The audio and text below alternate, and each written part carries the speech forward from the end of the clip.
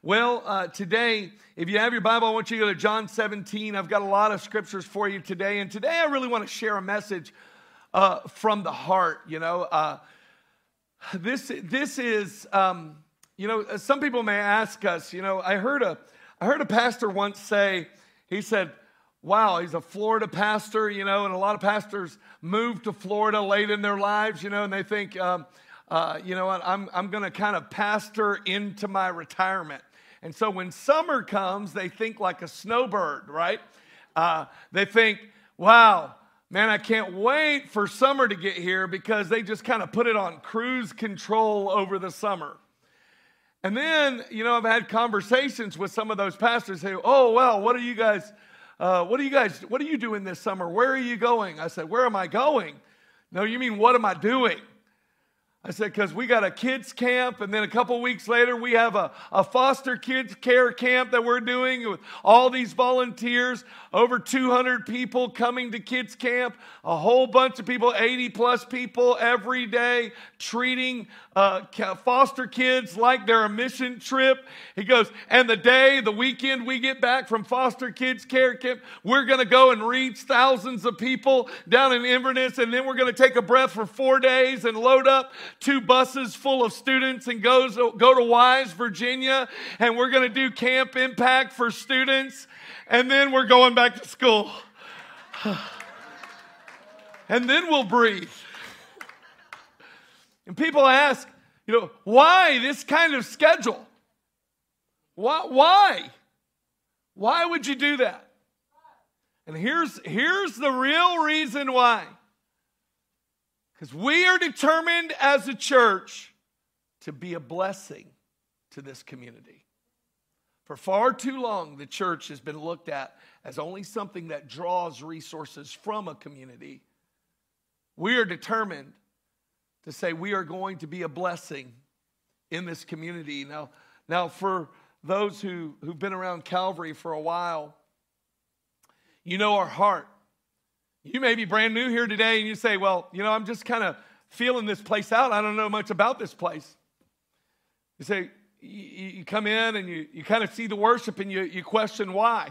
Why is worship so expressive? Well, here's why. You would understand it if you knew our mission. You could find it on our website and your seat backs. It's everywhere. Our mission is together extravagantly love Jesus and selflessly love others. So we're going to what? Extravagantly love Jesus. Not just say, I love Jesus. We're not gonna give a tepid devotion to God. We're not going to be tepid followers of Christ. Leaders in here, business owners, influencers in this county, you need to hear me on this. Listen, tepid leaders produce tepid followers.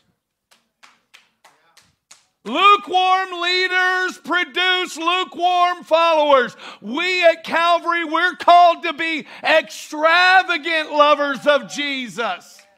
Where people go, man, you really love Jesus. Yeah, we do. We really love him. And then we say, yeah, we're going to, out of that love for Jesus, we're going to selflessly love people. Now that's big, broad culture. That's the culture of what you've walked into here today. But there's something more personal that we want every one of you to experience. And if I could just share my heart with you, you need to know this. What I'm about to say, this is what your pastor wants to see in every one of you. We state it clearly, say it often. The vision here, make no mistake, is to see every person saved, healed, empowered, and launched into their calling. Listen, I love that more and more people are coming to Calvary and finding a place to call home as a church. But listen, if you come to this place and you never make a decision to follow Christ, if you have never repent of your sins and surrender your life to Jesus, we missed the mark. We've actually fallen short, because it is first of all our desire. It's really a lot like that little little foster girl. Our desire is that we would be in heaven together. And the only way that that happens is if all of us are born again through faith in Christ. It's by grace through faith, not of works. That's our desire. Every person saved, every person healed. Not only do we believe in physical healing, and God is doing that, but we believe in the healing of the Spirit through being saved and the healing of your emotions, that you can actually begin to actually think like God thinks and begin to experience what God wants you to experience on the inside. You're not meant to live tormented, depressed, broken your whole life. There comes a time where God's word, if it is elevated and received with humility, it will begin to change your mindset. It will heal your mind. So we believe God for every person to be saved and healed, empowered. That comes from the baptism of the Holy Spirit. Empowerment from ministry comes from Him. But you're also empowered by being discipled, by going on a journey and discovering how God has gifted you and wired you. That's why you're here. It's because you have a calling. And we don't want you to just know that you're called. We want you walking in that calling. We want you stepping into it. And as many found out last week, as they took time off from work and spent a full week giving themselves away for the sake of Christ to foster kids to the abused and the abandoned, they're like, man, this is what I was made for. To further the kingdom, to sow seeds of love and of God's words. I found it and I'm starting to walk in it. And that's our real desire, but how do you do that? Those are grand things. And by the way, if you ever look at our vision, none of that can happen without God. We rely totally on Him. We can't save anyone. We can't heal anyone. We certainly can't empower anyone. And we are not the ones that will launch anybody into anything in any meaningful way. Those things, we rely on God and partner with Him in prayer to see those things take place. So what's our job? Our job is to create environments. We really create environments where you and I, as people of Calvary who call Calvary home, we carry the cross to different areas of influence. I don't know if you've noticed, but the family is under attack. The nuclear family, that which has a father and a mother connected together in covenant marriage, that is under assault. And so we at Calvary have been saying it for years. The first place we're called to carry the cross is to the family. Your first ministry, you need to take what God does in here and take it home and let it change the atmosphere. Mom and dad, listen, you set the spiritual atmosphere of your home. God has anointed you to do it, and He will help you and show you how to create an environment where those things are fostered, where the kingdom of God is fostered in your family. But then God says, all right, I'm going to step you up a little bit. Expand your influence, and He says, I want you to carry the cross to the church. And I know most of us think of the church as the place where the cross is carried to you, because there's always somebody standing delivering a message. But I want to tell you that the church is far more than just a message, far more than just worship sung or sermons taught. We are actually meant to carry the cross to the church. That means I'm carrying something that is meant to encourage my brothers and sisters. The scripture says, encourage one another while it's still called today, lest you be hardened by the deceitfulness of sin. There is somebody in the church that needs the encouragement in you, so they don't slip away into the deception of sin. Listen, that's why Proverbs says, iron sharpens iron, so one man sharpens another. We're to carry the cross to the church. There's a role of encouragement. We're to play with one another. But then it moves beyond. Moves beyond the walls of our homes and the walls of our gathering places, to community and to the world. And I wonder if on this day, where God is giving us an opportunity to perhaps love on thousands, if we can't hear the voice of God speaking to us in a real way about how to be a blessing to this community. By the way, if you didn't realize this, Calvary is a church with a global call. We are called to carry the cross to the world without you even knowing it. You were sleeping, you had AC, you were driving around in your car with your $5 a gallon gas. All while what you funded was the rebuilding of a church in Ghana. And the church being established and grown in Ghana. You say, I did that? Yes. You say, how did I do that? Drop down menu, World Missions, $50. You say, I didn't know I was doing that. Your giving is impacting and your going is impacting, and God is calling this church to be a blessing. And the idea of community, it's not a new one, but its importance is definitely on the rise. Our culture is forgetting the relational skills that once held as central in our nation.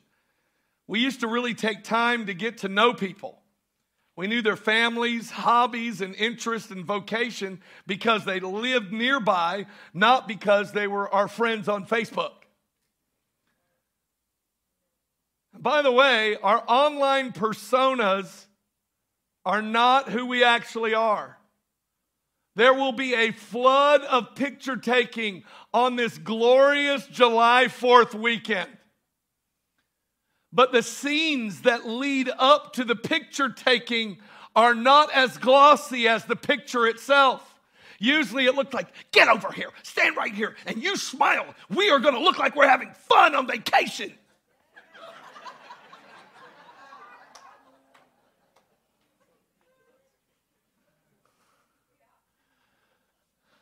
Back in my happy place, smiley face.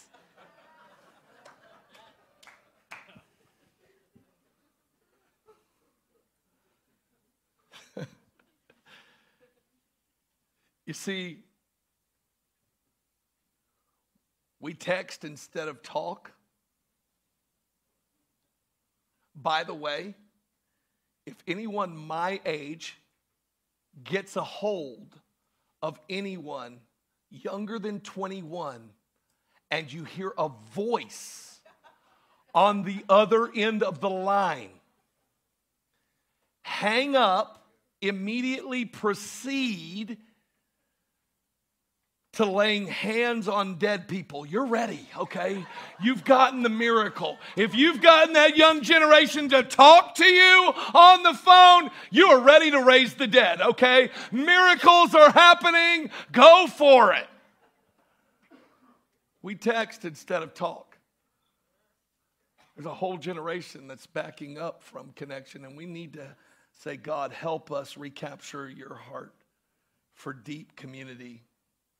And by the way, this was actually one of Jesus' final requests. In his great high priestly prayer in John 17, he talked about how important it is in his prayer to his Father, how important oneness was, an actual connection was. Verse 20 in John 17 says, I do not pray for these alone, but also for those who will believe in me through their word, that they all may be one, as you, Father, are in me and I also in you, that they also may be one in us, that the world may believe that you sent me. And the glory which you gave me, I have given them, that they may be one just as we are one. I in them, you in me, that they may be made perfect in one. And that the world may know that you have sent me and have loved them as you have loved me.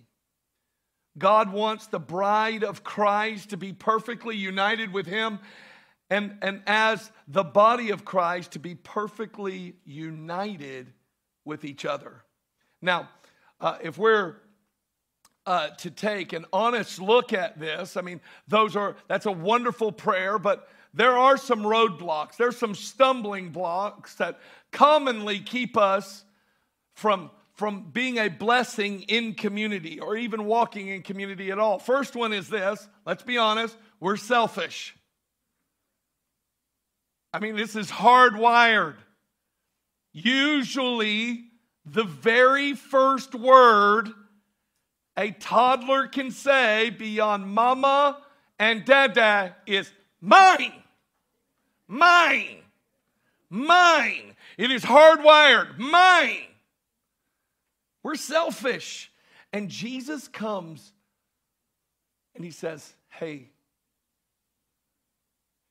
that idea of self first, I'm going to display to you that this is actually the opposite of what God desires. Jesus, the Son of God, comes as the Son of Man. He lays down his rights. He becomes obedient, even unto death. That's what Philippians says. And before we get that mind of Christ, the admonition of the Apostle Paul to the Philippians church in Philippians 2, what he is addressing is selfishness. He says, therefore, if there's any consolation in Christ, any comfort of love, any fellowship of the Spirit, any affection and mercy, fulfill my joy by being like-minded, having the same love, being of one accord and of one mind. Let nothing be done through selfish ambition or conceit, but in lowliness of mind, let each esteem others better than himself. Let each of you look out not only for his own interests, but also for the interests of others. That's what this means. It says if we're really going to selflessly love people, you're going to have to live on the lookout. You're going to have to live looking out for the interests of others. I can promise you, foster children weren't coming to our doorstep, knocking on our door saying, hey, I've got a good idea. Why don't you guys build a camp for us? No, we had to be on the lookout for the interests of others.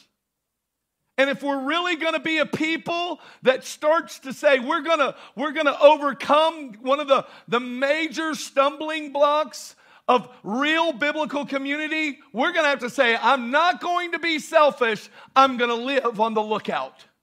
I'm going to live looking out for the interests of others.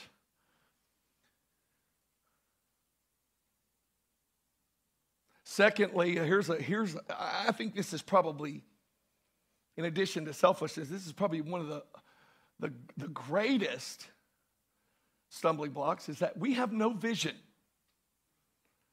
We don't have a vision for ministering to other people. We don't have a vision for it. Meaning like a sense of God's purpose behind it. Sometimes we may do good things. We may ring a bell at Christmas time or serve in some capacity, but we don't really have a sense of being connected to God's purposes in doing it. We need to have vision. Proverbs 29:18 in the New Living Translation says it this way: when people do not accept divine guidance, they run wild. But whoever obeys the law is joyful. Proverbs 29:18, you probably know it from the King James. It says, where there is no vision, the people perish. New King James says it this way. It says, where there is no revelation, the people cast off restraint. So here's what that means. All of us need a sense of God speaking to us, so we're not just doing whatever we want to do. Because when you do what you want to do, you end up living a flesh-led life. And as we heard last week, the flesh has an inaccurate imagination. There's a way that seems right unto man, and ultimately it leads to destruction and death.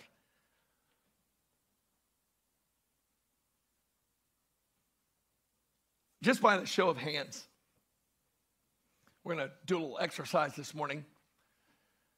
If you were not, and I repeat not, if you were not born and raised in Citrus County, raise your hand. Look around. Please, everyone look around.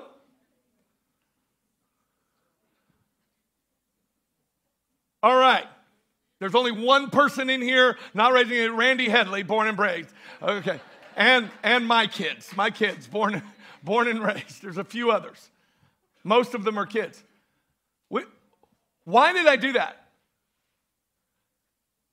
Because God brought you here. Look around you. I know some of you thought, well, I'm just going to retire someplace. So I've said it many times, when people move to a place with more trees than people, they're not looking to be around people. But would you just look around and see how God is literally drawing people from all over the United States, and not only all over the United States to this region, but even into this fellowship. You suddenly begin to see this can't be by mistake. There must be a purpose behind it. That's what Acts 17 actually says. Acts 17 verses 26, it says, and he from one blood made every nation of men to dwell on the face of the earth, and God has determined our pre-appointed times and the boundaries of our dwellings so that we could seek the Lord and in the hope that we might grope. That just means reach for the Lord and find him, even though he is not far from us. So listen to me. You are here because God brought you here in your pre-appointed time. Seniors, your time is not past. Your time is right now. This is your pre-appointed time by God to continue to have an influence for the kingdom. Young people, listen to me. Your time isn't coming. Your time is right now. The pre-appointed time. Listen, moms and dads who have houses still filled with kids, listen, I know you're thinking, once they get out of the house, I'll be able to do something. I totally get it. But my wife last week got deployed to Alaska fighting fires. So listen, I had a foster camp with royal family and 4 kids at home by themselves, their own foster camp, as I'm driving back and forth. Okay? Don't tell me that you don't have an appointed time when you still got kids in the home. Listen, you've got an appointed time. You've only got this life. You've only got this moment. And he pre-appointed the boundaries of your dwelling. That means he brought you here for a purpose. And those purposes are not rooted in selfishness. Those purposes are rooted in the kingdom of God. Lots of time, most of the problem is that we're more connected to where we're from than where we are.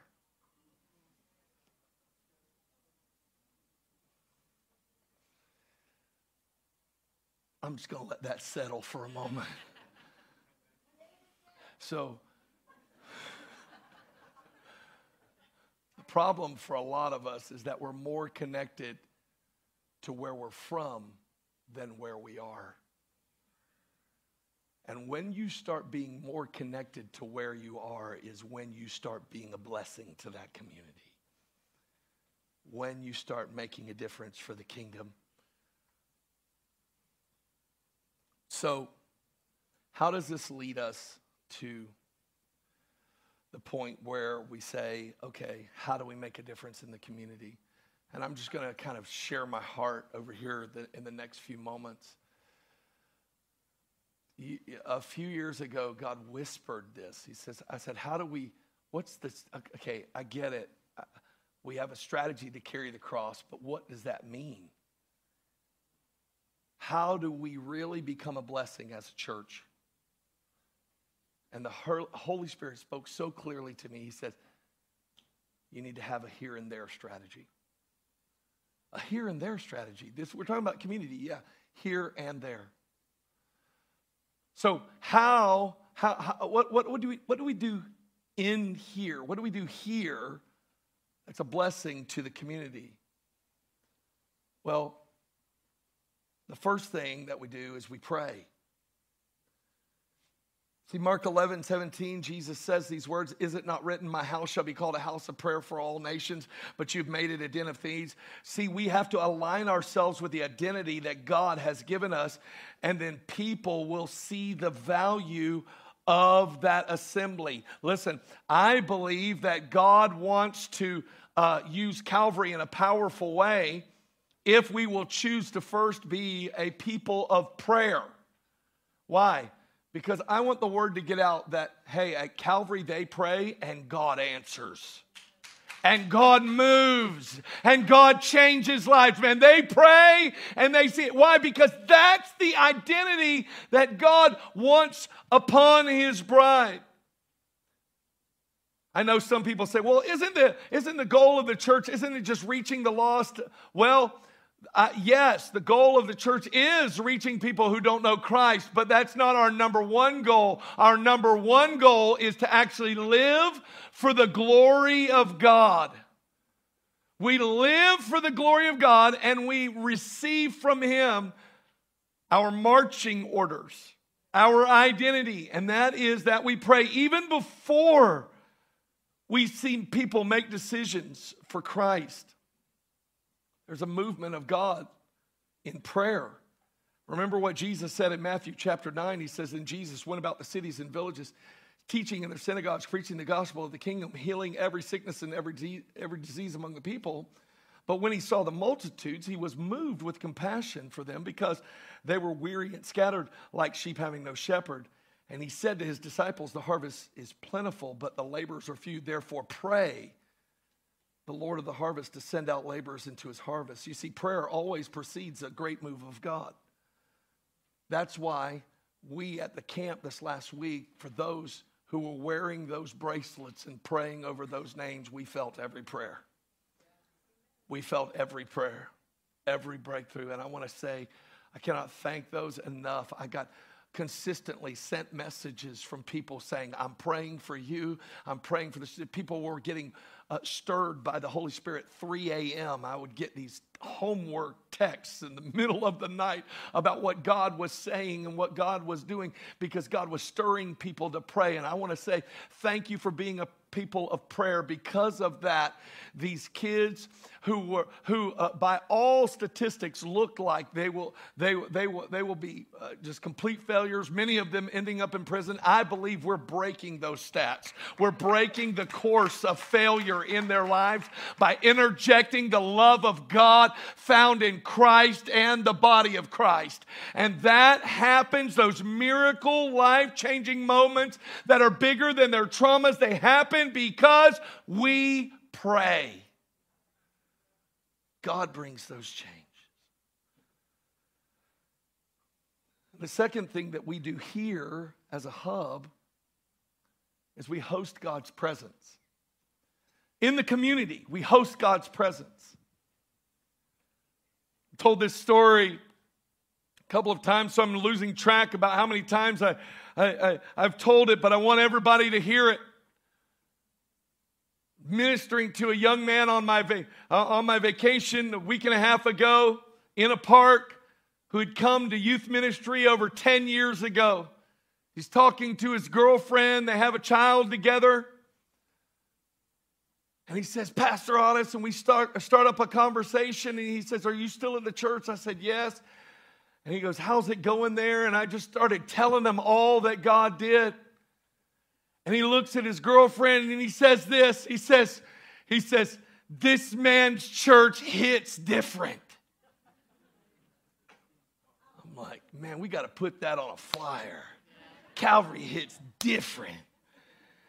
And what he was saying in his own way is that when he walked in this place as a teenager, he didn't just experience games and laughter and fun. He experienced the presence of God. And 10 years later, late at night, as I'm just trying to fish and mind my own business on vacation, this guy gets stirred up remembering, oh, there was a place that was hosting God's presence. And this is what he said: "I've got to get my girlfriend there. I've got to get my little daughter back to the presence of God." You see, when you host God's presence, it meets a real need for a community that doesn't know how near he is. Acts 17 says that we could reach him and find him even though he's not far from us. Listen, church, can you imagine the thought that if he's not far from us, they don't know how close he is?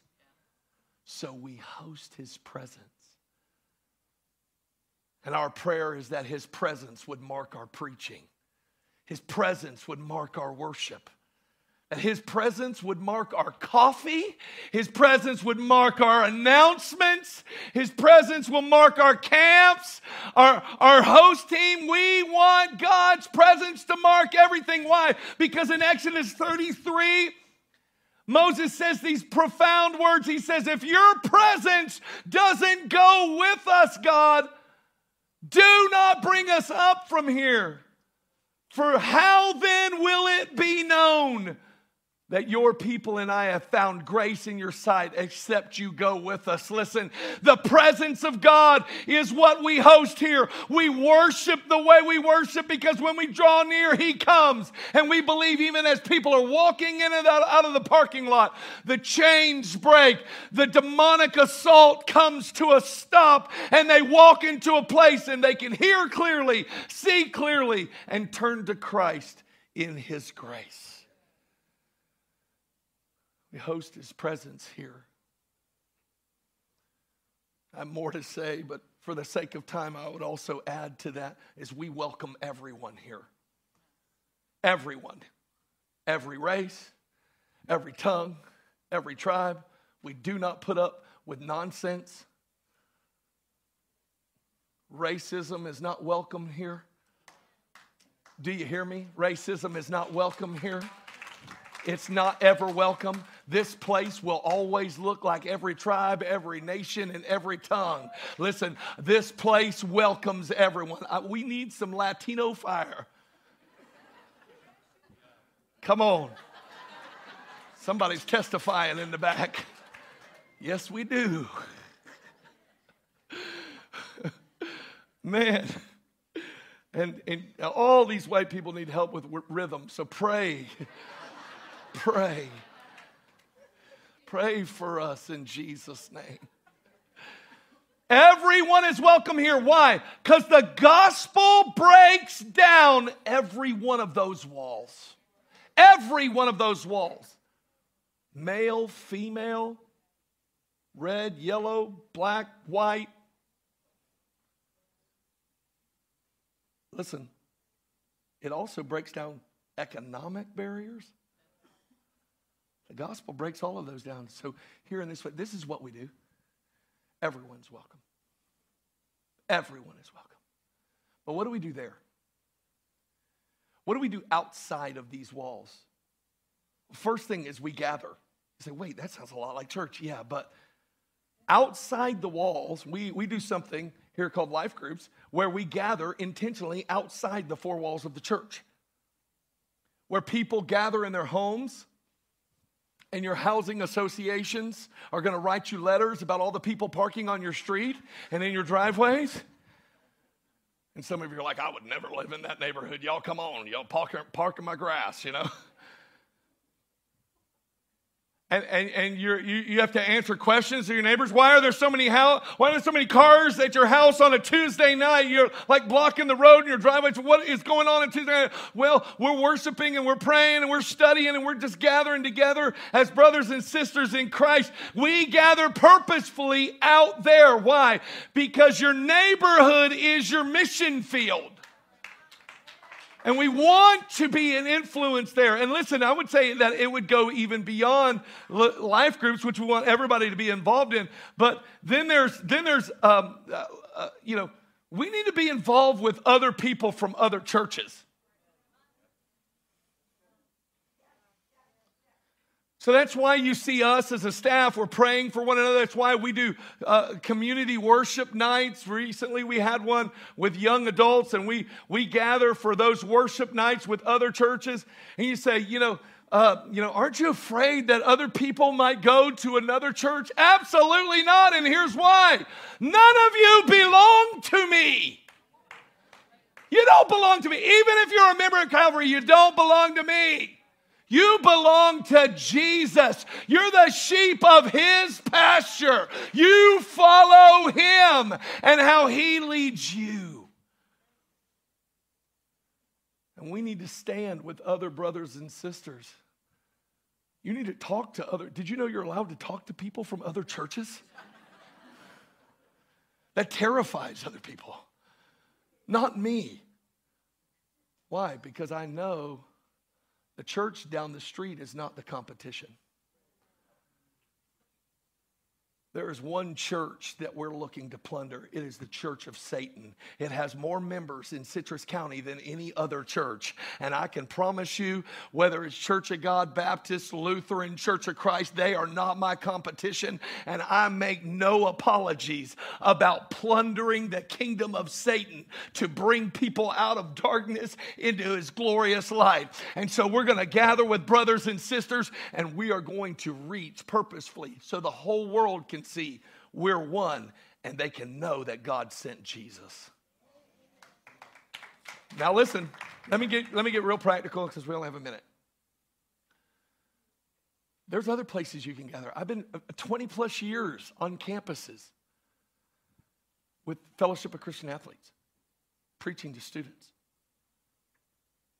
Right now, there's 2 places I know of that could probably use your support and help like never before. There are 2 pregnancy centers in Inverness run by Barb Gosa and Stephanie Bell. They're incredible, making all kinds of difference in women who are in crisis pregnancy moments and under the most assault more than ever before. And what you carry would make a difference if you listened to God and said, I'm going to go and make a difference there. Can I just tell you, that's how we go. That's how we reach, where we think, wow, what if this thing is really bigger than just our assembly? What if we really did carry the cross to the community?